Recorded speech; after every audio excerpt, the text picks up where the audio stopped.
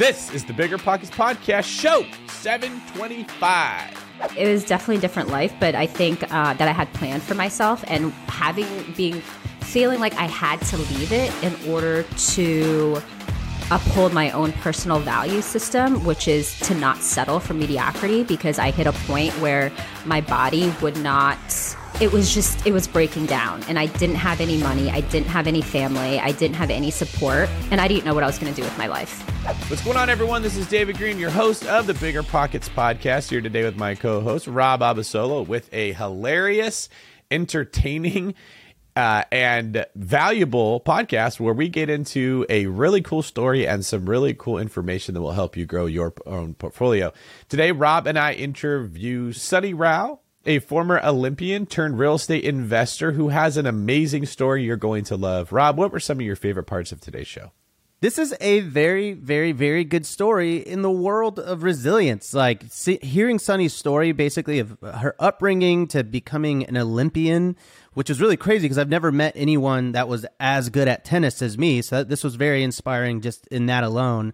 But also, she took control of her life after she went into her professional world, where she got feedback from one of her bosses, and the boss didn't give her great feedback. And from that moment, she said, all right, I'm taking control of my financial situation. And she went all into real estate and has developed a really, really amazing portfolio. And you just hear about resilience over and over and over again because she's really gone through some stuff. You know what I mean? I'm excited to dive into that because a lot of one-of-a-kind scenarios that came up today, I think. Yeah, in today's episode, tennis meets beer pong as Rob tries to relate with his own athletic career with our guest, and you're not going to want to miss it.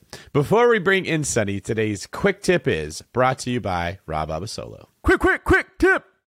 Listen, when you get into real estate, a lot of moments in your journey are going to be very hard and very difficult to deal with, and you may feel like you're alone. And when you don't have someone else to relate to or someone else to talk with or someone else to vent with, it's going to be a very, very lonely place. So find a friend that's going through what you're going through. Suni talks about in this episode how she actually met one of her real estate best friends on the Bigger Pockets forums. So find someone in your local area that you can actually meet up with. But at the very least, go to biggerpockets.com and connect with somebody. Put a post out there asking for help. I think you'll be surprised at the amount of people in the community that are willing to pour into you and help you out through whatever situation that you're in.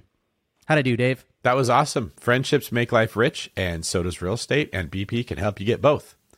What's better than low money down? No money down. Now through Rent to Retirement, you can buy a brand new construction turnkey rental property for no money down.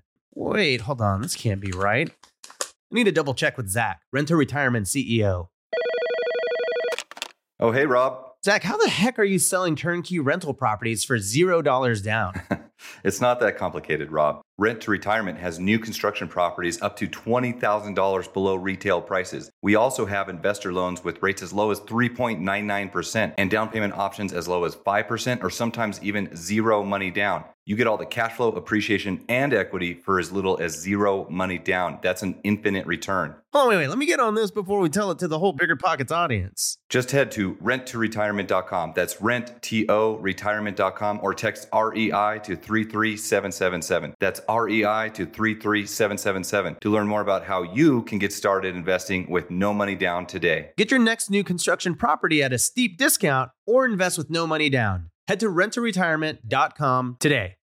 Whenever I used to travel, I would get that creeping feeling that I locked my back door. How do I know my property is going to be safe while I'm away? But not anymore, thanks to Simply Safe Home Security. I'm about to go on a 3-week trip to Copenhagen, but am I tripping about my trip? Nope. With award-winning security and peace of mind from Simply Safe, I don't need to worry. Simply Safe is a super amazing alarm system that I actually installed in my house myself personally in less than 30 minutes. And there's so much peace of mind knowing that there's something in place to protect my homes, my goods, and my John Mayer shrine. Simply Safe systems have high-tech sensors that detect break-ins, fires, and floods, indoor and outdoor cameras to keep watch night and day, 24/7 professional monitoring at less than $1 a day. Plus, Simply Safe professional monitoring agents can even help stop crime in real time by speaking to intruders through the wireless indoor camera.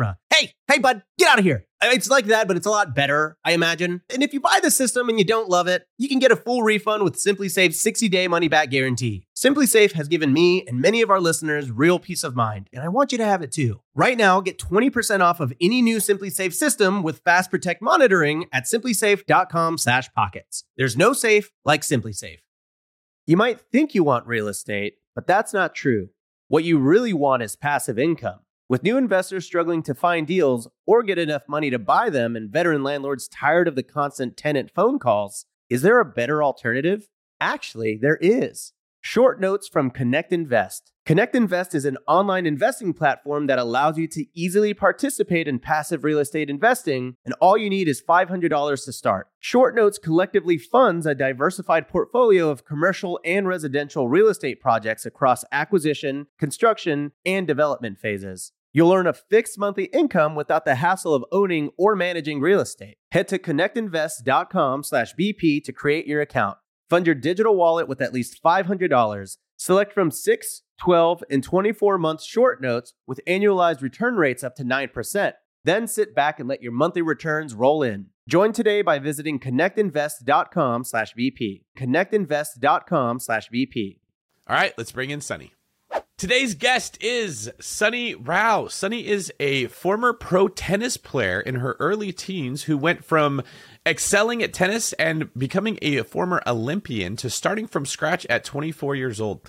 She's had quite the real estate journey with 10 units, both in short and long-term asset classes, all in the Indianapolis area. And we are happy to have you on today, Suni. Welcome to the Bigger Pockets podcast. Thanks for having me on. I'm so excited to be here. Yeah. Now, I believe you were on the Bigger Pockets Money podcast previously, right? Yeah, episode 101 with Mindy and Scott. Yeah, that's a cool number to have, 101. That's when you're never going to forget. So if you like today's show, make sure you go check out Suni on the Bigger Pockets Money podcast, where you can get a little bit more of the information and details on the financial aspect of the journey. Today, we're going to be focusing more on your actual real estate. So tell me a little bit, what's your portfolio looking like right now? Yeah, so I have 10 units, 2 duplexes, 1 triplex, and 3 single families. 3 of those doors were purchased as a long distance investor. I used to be living in Boston. I actually initially purchased 5 doors when I was living out in the East Coast, and I sold 3 of those in the last year when the market was turning to kind of capitalize on like the equity and to pay off a few of my properties. Of those 10 doors, 2 are going to be short-term rentals / are short-term rentals. One's being onboarded right now. One is a long-term corporate rental, which I absolutely love. I kind of lucked into that. I live in 1 unit, and then the rest are all garden variety long-term rentals. All right. So you got some long-term, some short-term, even a little bit of house hacking that's kind of moved in here. So you've kind of run the gamut of real estate investing, which I like too. I'm a fan of diversifying the type of actual properties you're holding in your portfolio. But before we dive in on the portfolio, take me back to the moment when you decided you wanted to go all in on real estate. So I don't know that there was like one singular moment where I was like, okay, like this is what I'm doing. It was more of a progression. So the path that led me towards real estate, it started when I was in my first job out of undergrad. And I'd already had a separate career in which I was very successful. I worked very, very hard through college to land this prestigious job. And I worked so hard during that role itself. I was volunteering for initiatives, like doing things that others in my cohort weren't doing. And I was out at lunch one day with my boss. And for those who like know me in real life, I'm not one to be like, yeah, you know what, I'm doing great. Usually I'm like, oh my God, like how is one person so bad at so many different things? But I walked into that lunch going like, you know what, I'm in a good position. Like I'm pretty happy. Like I'm ready for that promotion. I'm ready for that raise. And his actual feedback to me was, we know that you're good at things. And by we, he meant management. He said, we know that you are good at things, but we don't know what they are. And to know that I had been working so hard to get a certain income so that I could live the life that I wanted, and that I had continued to work hard to get those promotions and those raises. And you know what? Those promotions and raises may not have been coming based upon this one person's feedback. That kind of really hit me in the face. And that's when I realized, you know, I can't really rely 100% on my job to provide the economic means that I want. I can't allow that to influence so many of the decisions that I will make in life. So that's when I really decided to kind of influence my own financial picture. And honestly, initially, I didn't even think about real estate. No one in my family had done real estate. I was not exposed to it. I grew up pretty underprivileged. I'd struggled a lot. In the last several years leading up to that, I did not see myself as a like property owner, you know? So I started diving into different podcasts, like, came across like couponing, came across travel hacking, but there's only like so many 30-cent coupons you can clip. And there's only so many, miles that you can accumulate when you have 2 weeks off a year to travel. You know, what is even the point? And then eventually I found Bigger Pockets. And that's really kind of like when it changed for me, but it still took a minute because I didn't realize what was possible. I kind of needed to have it spelled out for me. And so my first step was like thinking, oh, maybe I can get a duplex here in Boston and then like have a roommate and have a tenant. And maybe I don't have to like be paying such a high dollar amount for my housing expenses because that was just really, really prohibitive. And then after listening to Bigger Pockets for a while, it might have been like another like 4 or 5 months, I like learned about turnkey rentals. I learned about long distance investing. I learned about all these different like mechanisms of investing. And I realized that there's a lot more out there than I initially thought. And that's when I was like, okay, like, this is what I need to do and this is what I need to figure out. I have no idea how I'm going to like find the money for this or how I'm actually going to figure out where to invest in another part of the country. It was also daunting. But that was, I think it was about like 6 months after all of that happened where I was like, okay, it's time to do something with real estate. And what was the actual profession? So I was in corporate finance. At the time, I worked for a defense contractor. So they were a large global defense contractor working on like building planes and stuff for different armies, navies, what have you, all over the world. And I was actually in their leadership training program. So I was being groomed for management. So it was kind of like a double blow when your whole path is groomed for management and then management's like, we don't really like you. Yeah, that's really interesting feedback. So you feel like you're doing super well and you are actually succeeding and moving up the ladder. You get some pretty, I guess, not ideal feedback from management and you say, all right, I got to take control of my financial situation. You start getting into everything. Fast forward 6 months, you finally decide, okay, I'm going to buy a home. How did that first deal even pop up on your radar? It was actually, I will say, it was actually probably another year and a half before I made that purchase. I was in grad school at the time, and I'm very, very fiscally conservative. So even though at the time I was doing a lot of reading, I knew about creative financing and all of that, I was not going to over lever myself. So I was paying for grad school, saving up, and then about a year and a half in, after I decided on Indianapolis as my chosen market, the first deal actually popped up on the MLS. The thing was, at that time, it was out in kind of like the suburbs. And it was at a time when there was still kind of an echo chamber of what a good investment in a city was. And everyone just kept saying the same thing. Everyone was like congregating around these urban and rural areas. And I have a background in business, background in finance. And like the very definition of an asset is something that others don't understand, or not the definition of an asset, but the definition of a good investment is like an asset that others don't understand the value of, an asset that others misprice because they don't fully understand what's going on with it, right? And so that's what I saw with this property. A lot of people were focusing on the other areas, but I was like, this, if you look at the fundamentals of what would make a good real estate investment, this is perfect, you know? And so I kind of went against what I knew to be the trend from the information that I was hearing, and purchased it through an agent with conventional investor financing. I had to put like 25% down. It was, I call it a duplex. It was 2 separate houses on the same parcel. And I still own it to this day. Oh, that's awesome. So you still have the OG home that really started The everything. OG home. I am not. Yeah, it's like almost doubled in value in 3.5 years, and the cash flow is great. And so yeah, I'm not letting go of that thing soon. Yeah, awesome. Well, I know that you've built quite the portfolio here, and you obviously have the skills to do it. But can you back up and share a little bit more about what in your past gave you the skills to really take real estate on, I guess, at full force? Yeah. So prior to my career in corporate finance, I was actually a professional tennis player for almost 10 years.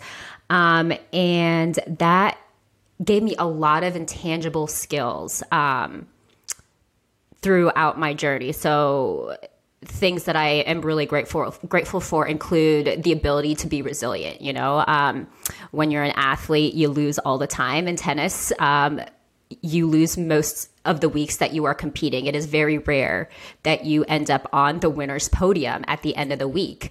But that doesn't mean it was a bad week, and that doesn't mean that you're a loser. You can still be very successful and never actually win a tournament. For any of my OG tennis fans, like Anna Kournikova, phenomenal example, top 10 tennis player, never won a singles event, and she was absolutely incredible. So like that's the same thing that relates over to real estate. There are so many bad days, so many bad days where you have so many repairs that come in. You have tenants who just are not very kind. If it can go wrong, it will. But at the same time, if you purchase properly and you do your due diligence, in the long run, none of that matters, because you'll have a paid off home that you'll have an asset that someone else basically paid off. You'll have a little bit of cash in your pocket, and over the long run, purchased correctly, home equity values increase, home property prices increase, So it's like that resilience, that long-term gratification, learning how to be strategic, right? So when you step on a tennis court, or like honestly any sport, I would think, on the field,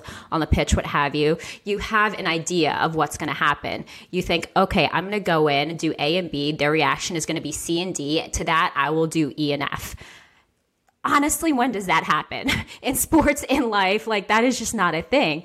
And I would say real estate's very similar. There is no acquisition, like in the acquisition period or in the execution period, that has gone according to plan. My entire investment journey hasn't gone according to plan, in both phenomenal and terrible ways. So I feel like you're being very humble with how you tell your story about being a professional tennis player, but you were like an Olympian, right? Yes. Well, I was talking about the skills. So Yeah, that's true. That's true. But being an Olympian that's kind of a big deal. yeah. See, if I had like a bourbon in hand right now and like we weren't on camera, I would probably be like, you know what, I'm kind of a big deal. But like, I don't want people to take me the wrong way and think that that is not a joke. So hence the silence, like I'm censoring myself. Absolutely. So actually, let's back up because I have a very important question. So you said the pitch, which is obviously like soccer, and then there's like the hardwoods, which is like basketball. Is there a phrase for tennis? This is just for my own personal edification. The court. The court, of course. Yep. The court. It was in front of me the whole time. So you're an Olympian, so the highest of professional tennis players.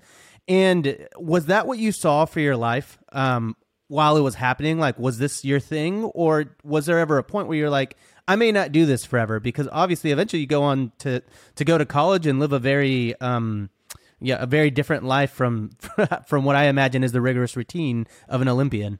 Yeah, that is a really great question. It was not something, I never saw life outside of it until my last few years on tour. It was everything to me from the time I was 6 years old. Every day I would envision myself winning Wimbledon, winning the US Open. That's what you need in order to be able to stick through that life, to train day in and day out until you're like cramping and throwing up and then get back up and do it again the next day.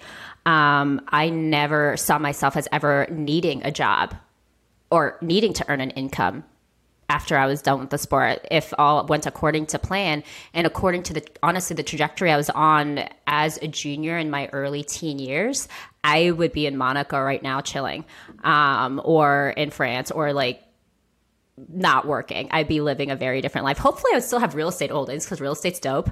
But it was definitely a different life. But I think that I had planned for myself, and feeling like I had to leave it in order to uphold my own personal value system, which is to not settle for mediocrity, because I hit a point where my body would not. It was breaking down, and I didn't have any money. I didn't have any family. I didn't have any support to be able to invest back into myself. And that time, that was like 2008, 2009, like we all know what happened with the economy then. I wasn't going to get any sponsors. No company was going to invest in an athlete with their discretionary income. So I felt like I had to leave, and that was a very tough choice. And I didn't know what I was going to do with my life. Sure. So you mentioned you kind of had a tough upbringing, you're underprivileged. Was that really, when you say the struggle on that, was the struggle during sort of the actual tennis years of your life, or was it before that? That's a good question. So there have been a lot of challenges. There have been a lot of obstacles to overcome, both in terms of tennis and before tennis. So I would say before I turned pro, so I turned pro at the age of 14, 15,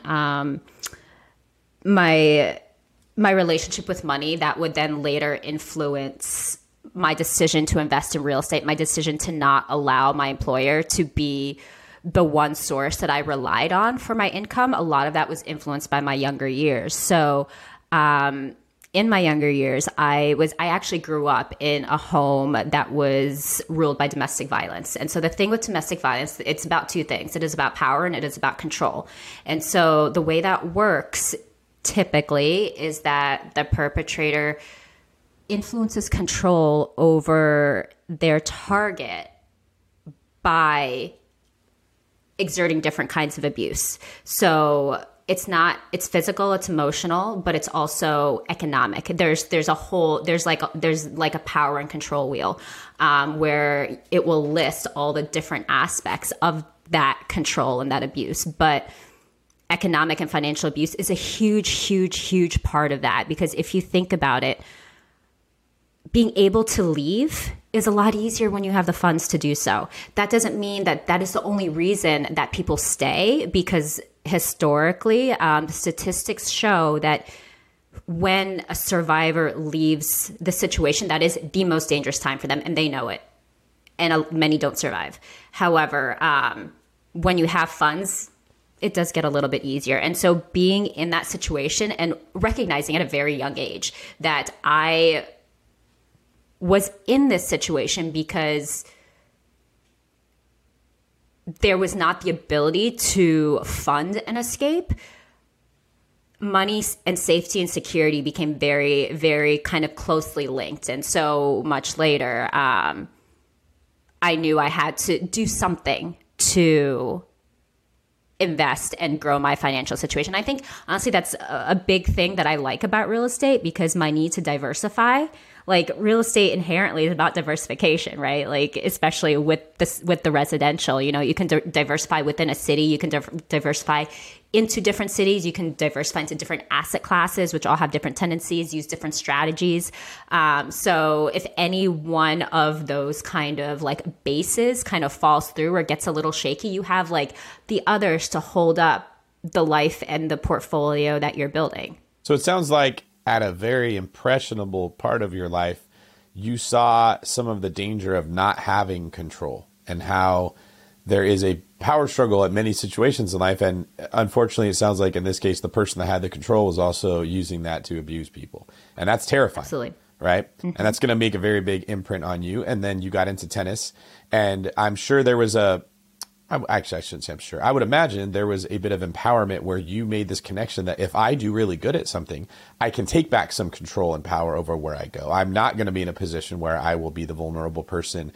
And it almost, I know that feeling. It creates this like insatiable drive that I'm sure would have helped you become the Olympian. When everyone else was like, I like tennis, it's kind of fun, but I don't want to wake up at 6 a.m. to go whatever. You're like, oh no, I'm not going back to where I was. If this is the way I make sure that I don't get hurt like that, I'm going to do it. And then you went into the career field that you were in, and you were on a fast track because you have all these skills and these very amazing character traits that you had developed over the time that you had been playing tennis. And I'm sure just your mother in general, I get the impression, took a significant amount of time pouring into the person that you are. And like you can just tell you're very articulate, you're very intelligent. So I can see why the employers would love you, but then you run into the same problem. Gosh dang it. Like, I don't have control here. If someone decides they don't like me, if I remind them of someone else that they don't like, if their nephew wants a job, whatever it is, they can take this thing from me that I've committed to this much time. And like you said, you're on a fast track to management. Now management doesn't like you. That's a terrible feeling. It's going to bring up that same, I can now be hurt. And so real estate is ultimately where you landed on, this is the thing that no one can take from me. If I get good at this, I kind of control my own destiny. And unlike a sport like tennis, I had a similar moment in my life where I realized my athletic journey was limited by actual natural ability as well as father time. You're not going to beat time. You can't play tennis until you're 60, but nothing stops real estate, right? So now you have this light bulb go off. You're like, I'm throwing everything into this because this is what's going to empower me, prevent me from going back to a point where I'm vulnerable and I can be abused. And I don't have to worry about like not being able to do this when I'm 50, 60, 70 years old. Is there anything that I missed in that sort of summary of what we've got so far? No, that's a pretty solid summary. I feel seen. Thank you. Well, I'm really glad to hear that, because I think so many people listen to your story and they think, well, I'm not her. I'm not an Olympian. I can't do it. But they have the same source of pain they can relate to it somewhere in their life, but they haven't made the connection that you made where you don't have to stay in pain. Okay, there is a way out of it, right? Your actions can dictate a better life for you when you get in the right direction, which is kind of why we all ended up falling in love with real estate. It's the outlet for our creativity, for our passion, for our drive. It is very empowering. You're owning something. Like, we typically talk about the tactical reasons we like real estate. It's good for taxes and it's cash flow. But really, that doesn't make you fall in love with something. You fall in love with it because it's an area where a lot of your personality can be expressed, and you don't have to sort of like follow a path that someone else laid out for you that you don't necessarily want. And I think a lot of people listening, they can relate to that. There's a thing in their life that worries them. There's a thing that scares them. There's some areas where they don't have control and they don't like that. And they can absolutely tap into those same sources of pain and power that you did. Is there anything you can share just about what maybe you've gotten a head start on some other people when it comes to seeing, I don't like this part of life, I'm going to do something to change it? That's a good question. This is something that was hard for me, that I didn't really have a choice. Like in a lot of areas of life, we can have limiting beliefs, because what is the consequence of having limiting beliefs? Oh, I guess I won't get that promotion. Oh, I guess I won't go on that date. Oh, I guess I won't get X, Y, and Z. If I had a limiting, like I have so many limiting beliefs. But if I let that stop me, where would I be right now? Like, I don't even want to think about it. If I had a limiting belief, like I basically had to run away from home. If I allowed my limiting beliefs to stop me, I would still be in that situation. I would not have gotten the education that I had. I would not have done all these things. I didn't know what I was doing half the time. It's just you kind of like, you step up to the plate and you like survey your environment and you're like, okay, I have these options. What is the next best step? And then you kind of like take that step and then you're like, okay, still no idea how I'm going to get up to that mountain, but like, what's the next step? And then you take that step and then you look around, So it's kind of like, that's how I've gotten past my limiting beliefs in the professional sense. Because I think we all have like things that hold us back in life that we're always working through. It's a journey. But I think a part of what has made me successful is the fact that I could not give in to my limiting beliefs. For me, it was life or death in some scenarios, especially when I was much younger. And so when I started investing in real estate, and like I told a few of my coworkers in Boston, they were like, oh, I could never do this. Like, I don't know how to fix a toilet. And I was like, what? I don't know how to fix a toilet, but that's also, you're asking the wrong questions, And also like, that's like such a small problem. Like, I literally didn't know how to support myself. I didn't know how I was going to feed myself, but I still like stepped away from the sport. And that's not to like applaud my actions, but it's like to show how lost I was. I didn't know how to open a bank account. I didn't know how to do anything. Like, and I think if like I could figure out those things with a 6th grade education, a lot of people can figure out like harder problems with the backgrounds and the support systems that they have.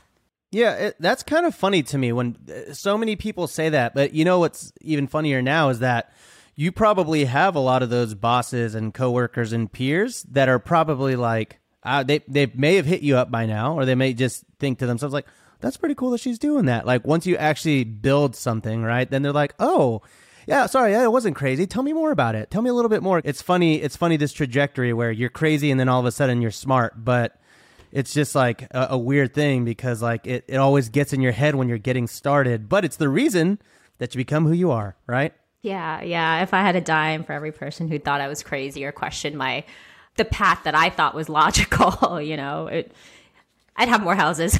Sure. Well, and now I actually think it's a little bit more comforting to just be like, yeah, I'm crazy. That's cool. Because, you rarely have a interesting conversation with someone that's not crazy, right? But you get in a room. Oh, that's so true. Yeah, you get in a room with hundreds of other real estate investors like at BPCon, and we're all crazy. And now we're all like, oh my gosh, how did you do that? How did you do that? And now everyone's helping each other become millionaires through real estate, and it's fun. It's a really crazy journey. And doing like crazier things, because like our first version of crazy was just kind of like to build that base level business. It's not even like we've let our dreams run wild. Would you agree with that? Oh my like gosh, that's where yes. I feel like I am now. Like I've built kind of like the base level business, and we were talking about this a little bit before we started recording. Like now, like I'm at the point where I could do stuff that's a little bit more creative that I'm excited about, and do things that are a little bit more fun, and build a life more off of that now that I have like the support system. So it's a pretty cool place to be. I think building the base is so important because you sort of like build your portfolio with a lot of base hits, I think, right? Like a lot of these very foundational types of properties. And that gives you the slack you need to start taking bigger and bigger and bigger risks. I think that's very true. So I'm curious, do you think real estate, how does it compare to like your other two facets of life in terms of you've got tennis, you're an Olympian, which is ridiculously hard. You're in corporate finance, which is very different from tennis, one would argue, and also probably very, very difficult. You go into real estate now, are you like, oh, this is easy? Or do you still have a lot of crazy days where you're like, okay, wow, I wish I was a tennis player again because this was really hard? Okay, I don't wish I was a tennis player again. There are aspects that I love about the sport, but like there's no day where I'm like, you know what, I'd like to go hit a backhand again instead of do this. Like, no, absolutely not. Okay. That being said, like if anyone ever tells me real estate is easy, I will like go jump in the nearest river. Like it is not. It is worth it. It is amazing. I would not. I have had some really hard days that I would not trade for the world. And by hard, like to be totally candid, I have moments where I struggle with my own mental health. I have my own trauma that extends to financial trauma, which means that I have a hard time spending money. So when big repairs come in, like, and I have to like write those checks, that creates like a physical, visceral reaction in me. That brings me back to a time when I was 8 years old, when I was scared of like the fact that I didn't have money or that I would never have money, right? So there are definitely days where I've had like total emotional breakdowns, like some PTSD spirals, severe anxiety, but at the same time, that has been due to like really difficult tenants, people who trashed my properties, people who threaten to trash my properties through my Airbnb, or who I think are while they're in there and I can do absolutely nothing about it, or everybody has like those seasons in their investment journey where like everything goes wrong and there's like a flood and then like there's sewage pumping into your house, like going the wrong way. And then like there's a hole in your roof and then there's hail and there's this tenant who can't pay. And so all of that, there are times when all of that hits at once. So all of that has happened. But at the same time, so my background is corporate finance. However, about a year ago, I was able to step off that corporate finance career path, which was lucrative and which helped me buy these doors on my own single discretionary income. I was able to step off of that and to join a digital media company that I was a big fan of because they disseminate personal finance content. And I am obviously very passionate about people doing the most that they can to enhance their financial journeys. And yeah, I was able to step off the lucrative route to do something that I felt more strongly in line with my values because of the time I spent in real estate, and I have more time freedom. I have geographic freedom now. There's a lot that real estate has afforded me that was worth every one of those low moments. So, I'm really glad you shared that part of the story when you talk about how your anxiety can get triggered and PTSD can come back, because real estate is often sold as this magic pill that will get you out of your problems, but it creates just as many problems as it gets you out of. Like, ding, ding, ding. Even though it's empowering financially, it is also maddening because you give up so much control. Like, there's an element of working a W-2 job where you're going to get that same paycheck every 2 weeks. And if you're not feeling it, if you come into work hungover, if you're distracted, like you do bad work, your supervisor's probably not going to see it for that day, and you're going to get paid the same whether you did nothing. Then you get into this world and you have no control over what your tenant does to your house. And it's normal to feel emotions like you take it personal. Like when someone comes to your Airbnb and they trash it, you get angry as if they came to your house and they trashed your home, right? And you'll have a similar emotional response to that. Or when something goes wrong that you just couldn't have prevented. Like I just had this is one of my grandma's house that I bought when she died. It was like one of the first rentals that I owned. One of the trees that I would climb in her front yard as a little kid grew huge, and we had huge storms in California over the weekend, and the tree fell over. It's like a humongous tree onto the roof of the house, right? So that's going to be a lot of money. It's also really sad as I'm like, oh, that tree, like every time I would drive by, I would remember playing with my brothers, climbing up and down on it. But there's nothing that I could have done to have prevented other than just maybe cutting every tree down around every home to try to stop it. But there's still a voice that pops in your head that's like, you should have known better. You screwed that up. You shouldn't be doing this. You're not going to get the cash flow. You're a fraud. That never stops either, right? There's so many of these things that happen that can make you feel like you're schizophrenic when you're investing in real estate. And I'm just glad you're sharing the story because you're not the only one that feels it. I'm not the only one that feels it. But the collective listeners that own a property are like, wait, so you're telling me it's not just me? I'm not doing it wrong? Like I saw Rob's face when I said this, and I know he was like, oh God. He's in the, like, Rob, don't you have, how many stories do you think you have of crazy Airbnb guests that just did the dumbest stuff that wasn't a business problem? It actually affected you emotionally. It affected your family. Like it affected your life, right? Oh yeah, all the time, every day. I just had one last week. Well, actually, no, the one last week was fine, but I just had a guest.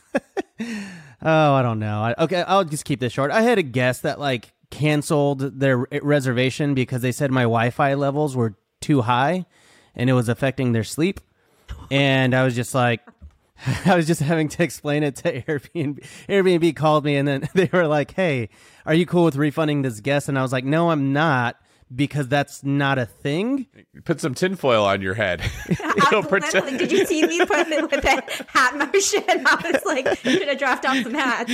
Oh, and then Airbnb was like, yeah, that's what we told them. Okay, we'll take care of it from here. And then they canceled the reservation, and then the guest told Airbnb that I said that they could have the refund. It was like this whole thing. So typically that kind of stuff is like no big deal because it is kind of funny. But it did take away time. I was on vacation, like hanging out, and I had to like, deal with that while my wife is making food for the kids and everything like that. So it's like, yeah, it's just stuff like that where it just interrupts your day. And because it interrupts a really good moment, it just can sour the day, Yeah, like the W-2 a lot of times, not all the time, you can like leave it behind at the end of the day, And so you're earning like time and geographic freedom and different freedoms with real estate, but also if you are managing and growing this business yourself, you are on the hook when someone calls at 9 o'clock or you're on vacation. Yes. And so like you can leave it, but not truly until you grow enough or develop strong enough systems. And that can also take a toll, right?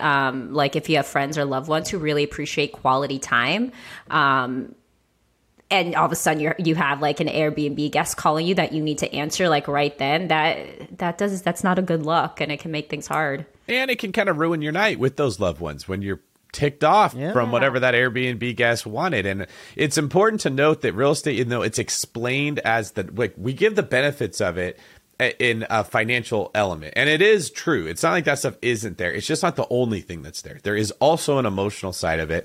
And you do need to listen to podcasts like this, and you need to be in a community of other people doing it. And you need to bounce these ideas so you don't think it's your fault, you're doing something wrong.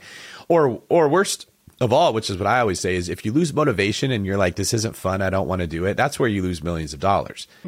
It's sticking with this for the long haul that builds your wealth up big. And you have to be in a healthy emotional place in order to do that. Well, and you got to talk about it with other people too. I think that's really the key. If you're struggling with this alone, it's like that story I just told you, it's funny, right? Because I talked about it and we laughed about it. But alone, I'm just like, oh, I'm so frustrated. But when you have someone else that is also like, oh my gosh, this just happened to me too, then you have someone to relate to, then it becomes funny. And then it becomes like a memory that's like, yeah, okay, I'm glad it happened. Yeah, one of the best things that I think has been a result of real estate is the friend group that I found, especially when I moved here to Indy. Like, most of them are investors, and it's the first time in my life I didn't feel crazy anymore because, like, I had close friends, but a lot of them were, like, in W-2s, and they just it's fine. They don't understand it. They don't live this life. How would they understand it, you know? But it was meeting, like, this squad where I was like, I'm not crazy. I love you. That's all it takes, by the way.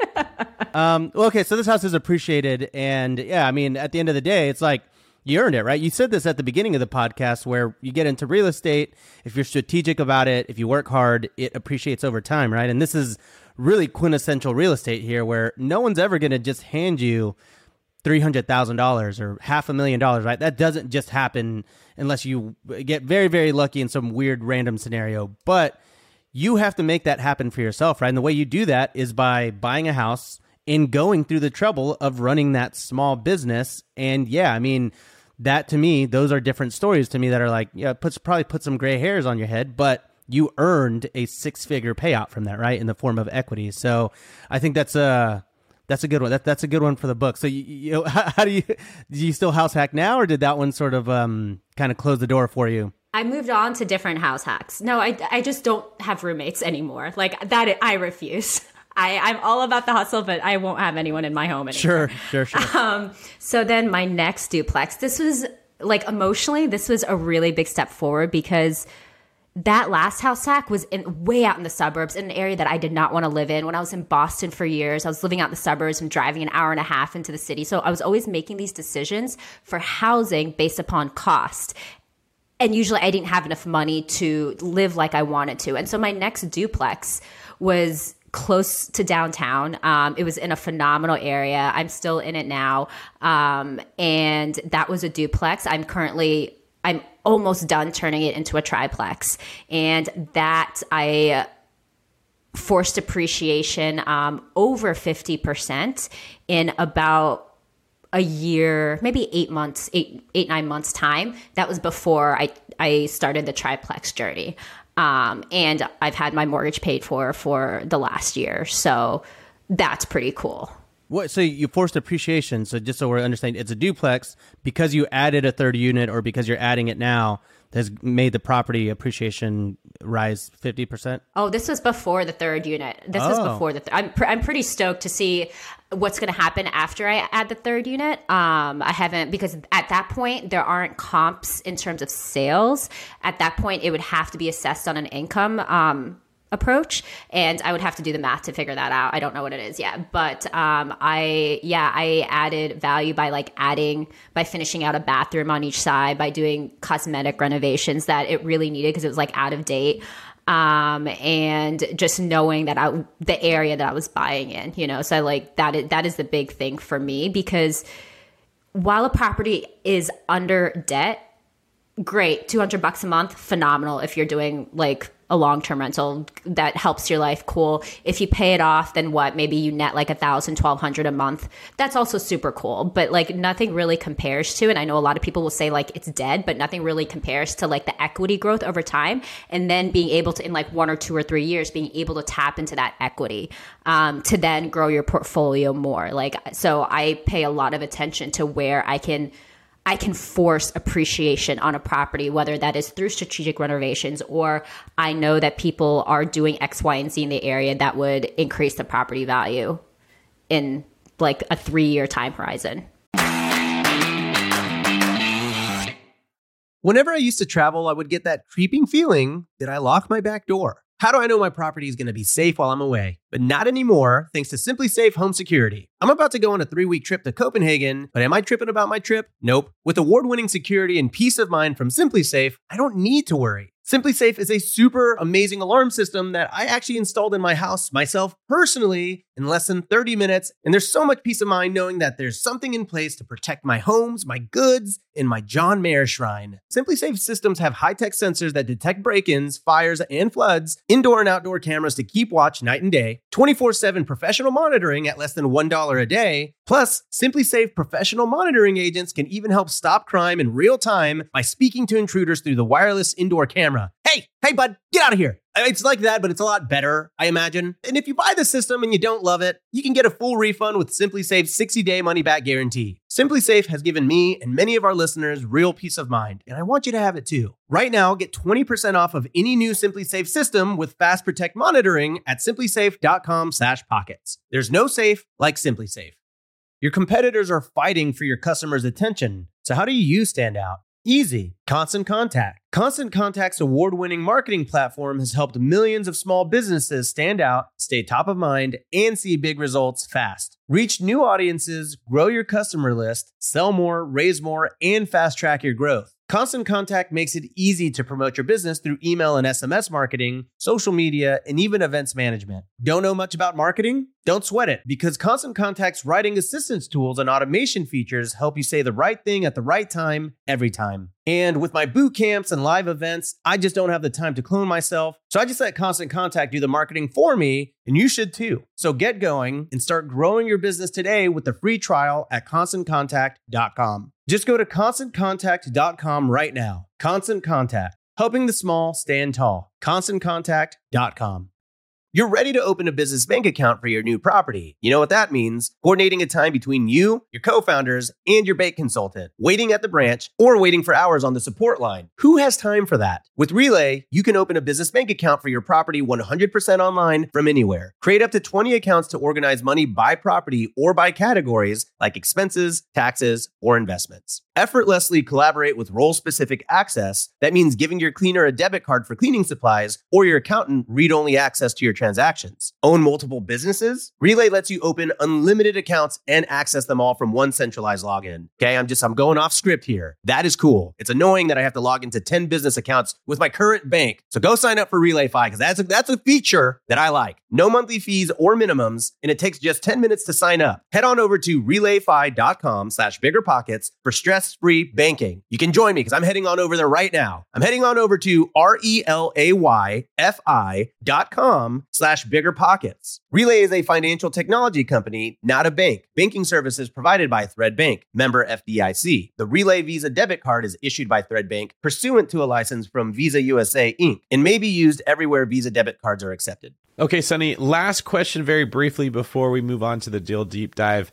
You're clearly structuring your real estate portfolio in a very specific way, likely because you feel it's either safer, going to give you more freedom, going to help you meet some kind of goal. Can you give us a brief summary of how you are structuring the portfolio, why you did it that way, and what you want to accomplish? Yeah, I think I always go back to the quote, begin with the end in mind.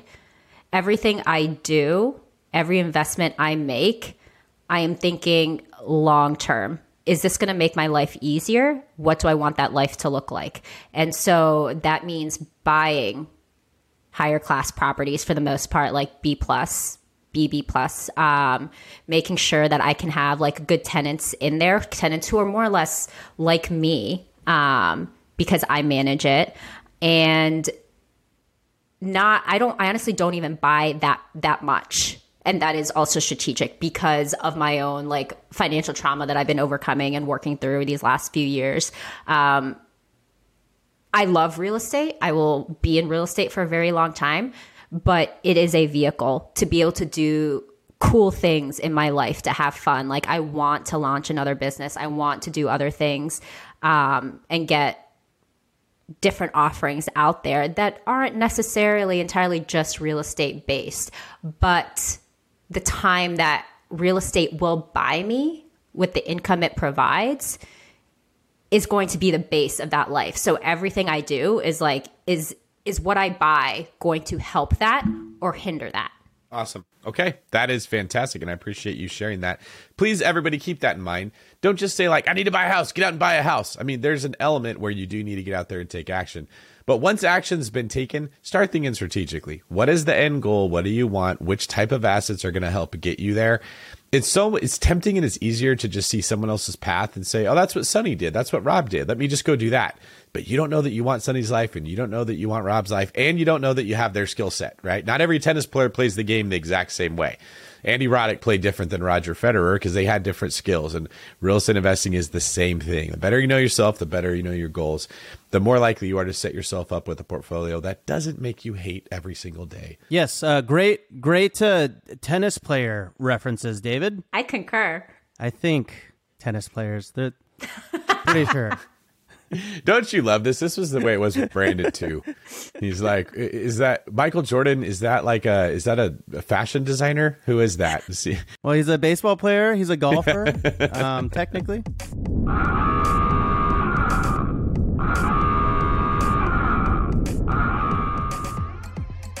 All right, Suni, we're going to move on to the next segment of our show. It is our deal deep dive. In this segment of the show, we're going to dive deep into a particular deal of yours, and we're going to take turns firing questions back and forth. So question number 1, what kind of property is this? Single family, 4-bedroom, 2.5 bath.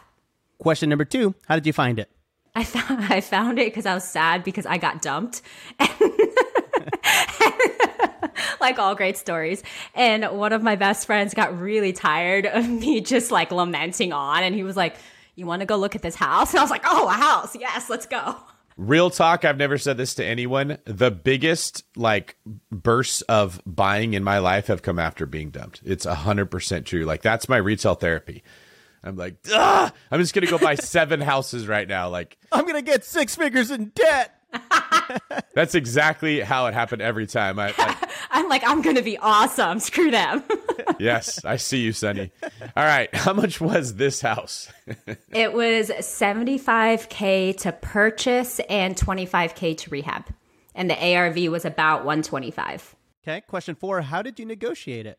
So this was actually interesting because, you know how you usually buy a house, then you like have your team come in and rehab, et cetera. Well, the friend that was tired of me owned the house. He had bought it with his business partner. He and his business partner had a team in-house to rehab. And so basically I talked to them and I was like, listen, I'm probably not going to be the strongest buyer. This is why. This is not going to be your strongest offer, but I will close. And so here are my constraints, and here's why I'm negotiating a little bit more stringently. And so we actually that opened up a dialogue, like sharing my constraints, not just being like, here's my offer, take it or leave it, you know? And so we ended up negotiating so that they essentially wouldn't make a ton on the purchase, but I was about to spend $25K on the rehab anyway, and they could get the rehab done for like a lot cheaper given that they already had the people. And so they were like, let us handle your rehab. And so while that might not always be the best option, given that I had a close relationship with one half of said partnership, I was like, A, okay. And then they're like, B, will you do some of the cosmetic work? And I was like, okay. And so I ended up doing some of the cosmetics, and then they ended up getting a slightly larger take since they could do the rehab themselves. And I ended up fitting it all into my numbers. And that is where the good parts of the deal ended. Because after that, it goes downhill. And that's when I hated every day of my life for quite a while. Oh, yes. I know that feeling too. All right. So next question. How did you fund this deal? So that was through private lending with my very first private lender. He gave me the cash for the purchase. I funded the rehab. And then 6 months later, I refinanced him out. Question number 6. What did you do with it? Flip, burr, rental, all of the above? I lost my damn mind. I cried a lot. I had an actual panic attack, multiple. So I bought it. I rented it out long term. I got a 2-year lease on it. Things were great until COVID. I did end up selling it in the fall of 2021. After all of that, I only made about $10K because I had the absolute worst tenant. And this is my last time.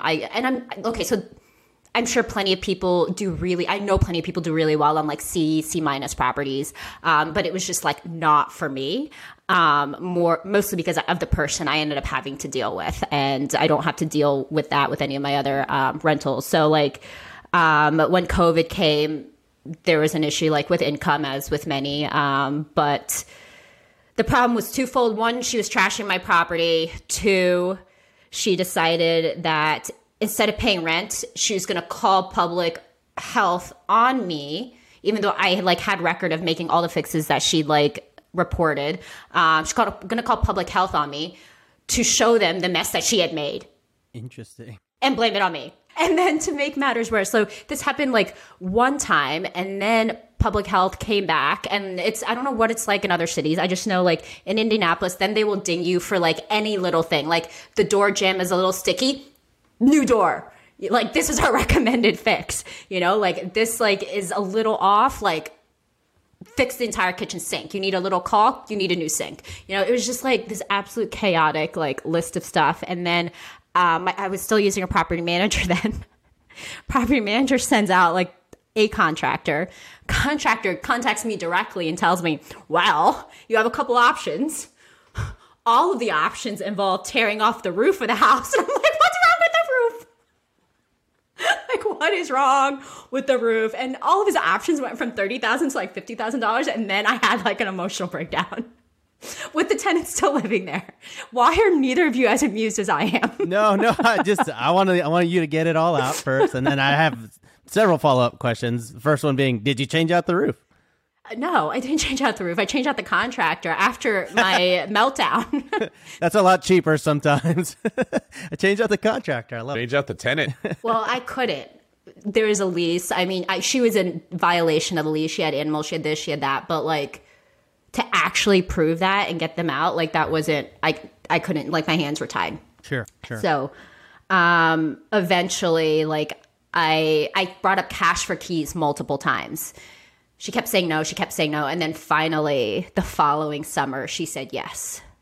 So I got her out, fixed it up, sold it. That house was cursed. And you know what? I think it's still kind of cursed because it's been on the market and no one's rented it for like 7 months. I keep going back on Zillow to see if anyone's rented. And I was like, that house, there's some bad juju there. Someone needs to sage it.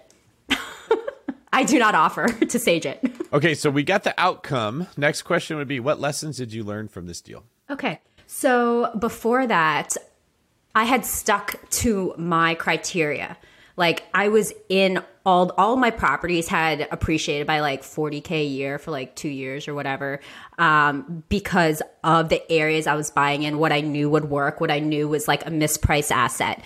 But I kept hearing people talking about like the cash flow, like how great it is to be in like the C class, et cetera, et cetera. And so this was a lower class area.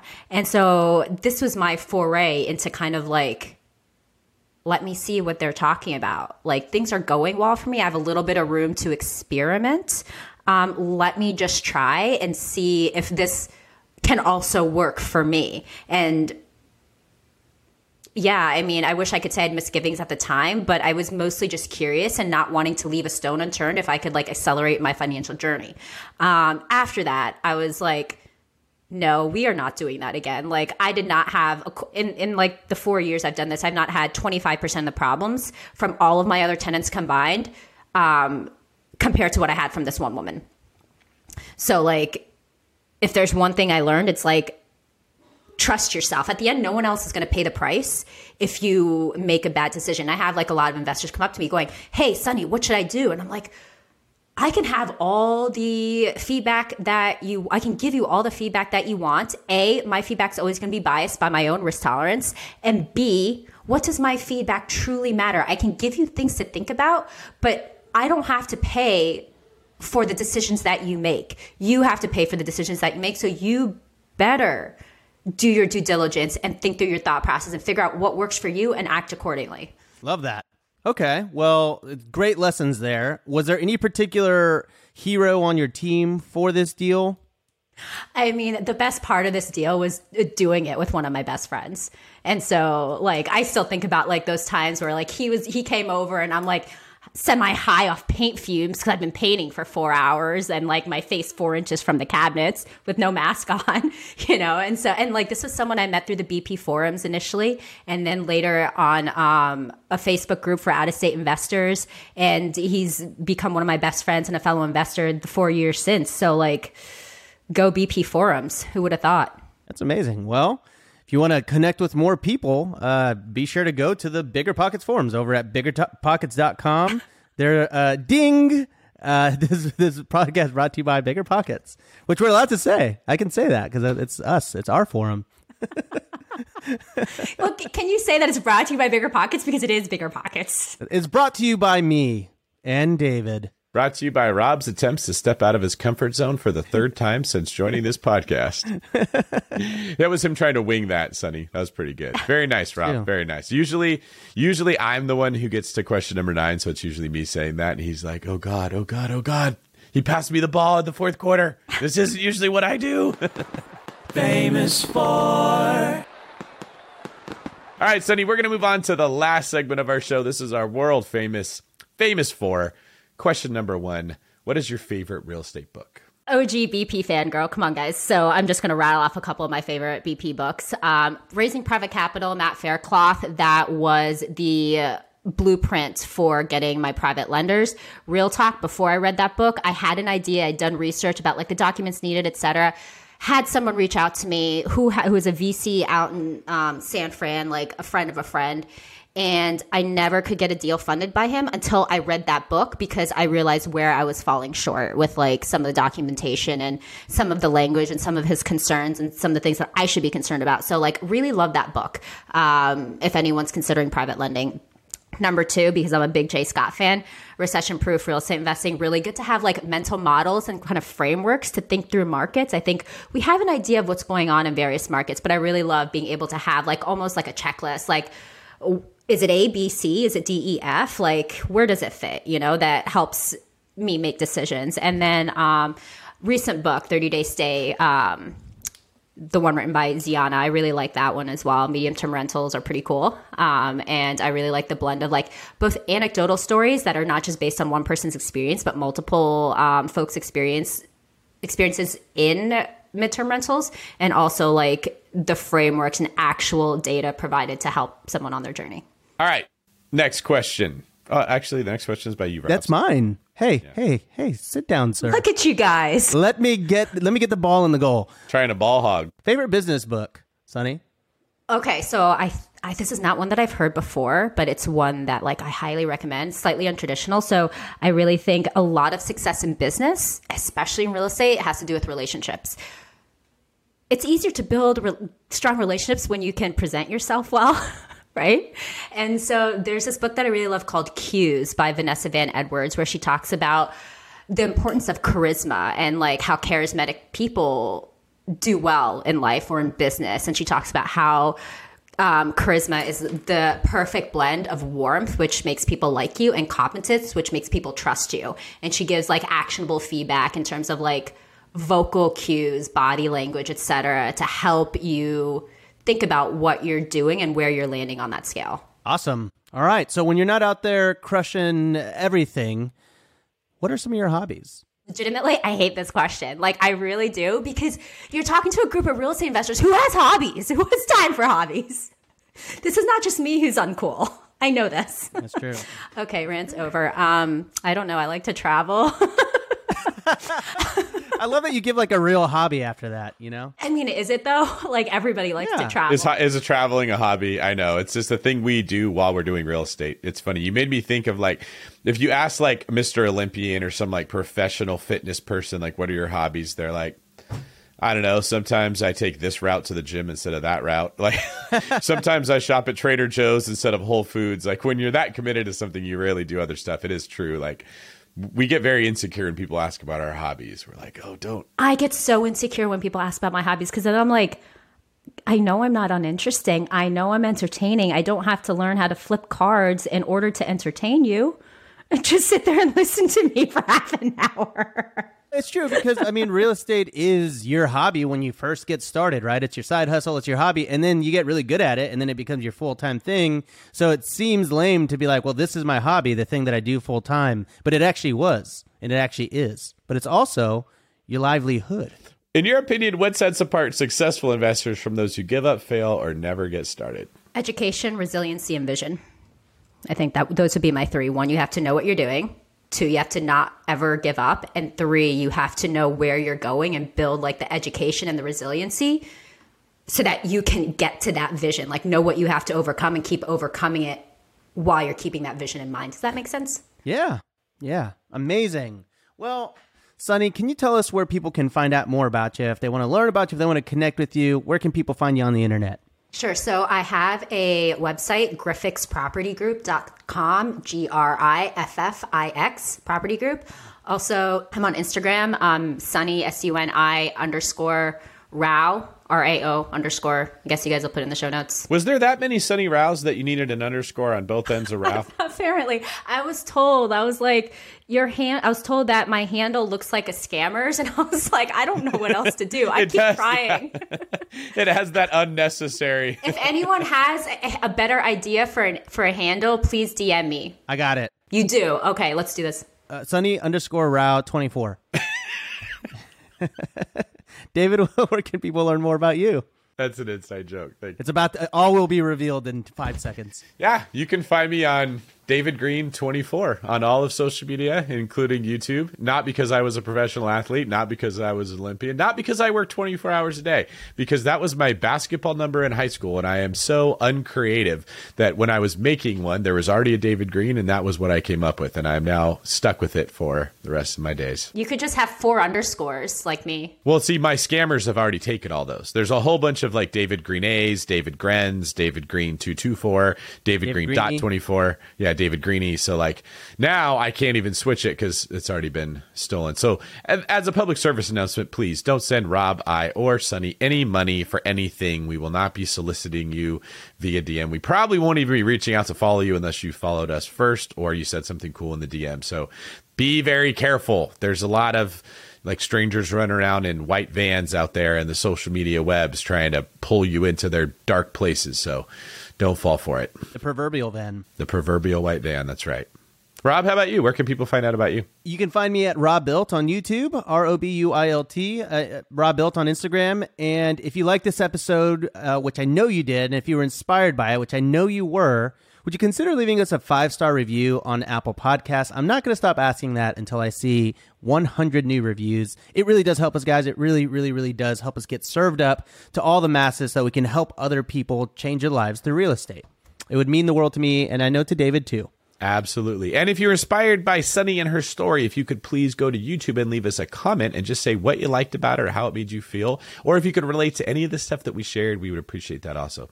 Suni, this has been a fantastic episode. Thank you so much for being willing to sort of pull back the curtain and show us the good, the bad, the ugly, the crazy, the beautiful, all the parts that go into real estate and the story that you have shared and lived so far. Is there any last words you'd like to share with the audience before we let you get out of here? I should have prepared for this, but no.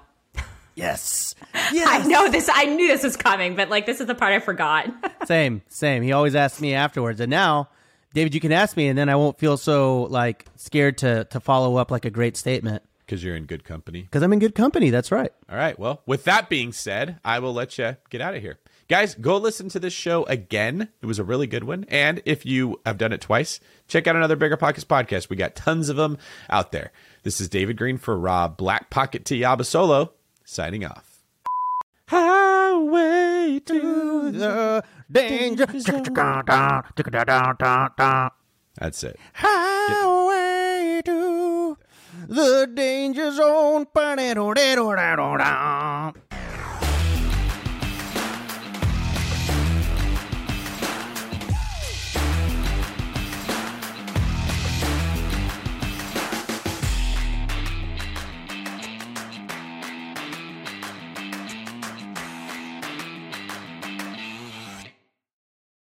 The market is changing, and finding your way can be tricky. Rates shift, headlines whirl, but your goal hasn't changed. You want financial freedom, and the best investors know it's not about timing the market, it's about time in the market. If you're ready to get into the real estate investing game or take your game to the next level, finding an investor-friendly agent is your next step. With BiggerPockets Agent Finder, you can find the right agent in minutes. Just head to biggerpockets.com/deals and enter a few details about what and where you want to buy, and bam! Instantly match with an investor-friendly agent who fits the bill. These local market experts can help you navigate the neighborhoods, analyze the numbers, and take action with confidence once and for all. This free resource is only available at biggerpockets.com/deals. Get an agent, get the deal, and get closer to financial freedom at biggerpockets.com/deals. That's biggerpockets.com/deals to find your investor-friendly agent today. The content of this podcast is for informational purposes only. Past performance is not indicative of future results, and all host and participant opinions are their own. Investment in any asset, real estate included, involves risk. Use your best judgment and consult with qualified advisors before investing. Only risk capital you can afford to lose. BiggerPockets LLC disclaims all liability for direct, indirect, consequential, or other damages arising from reliance upon information presented in this podcast.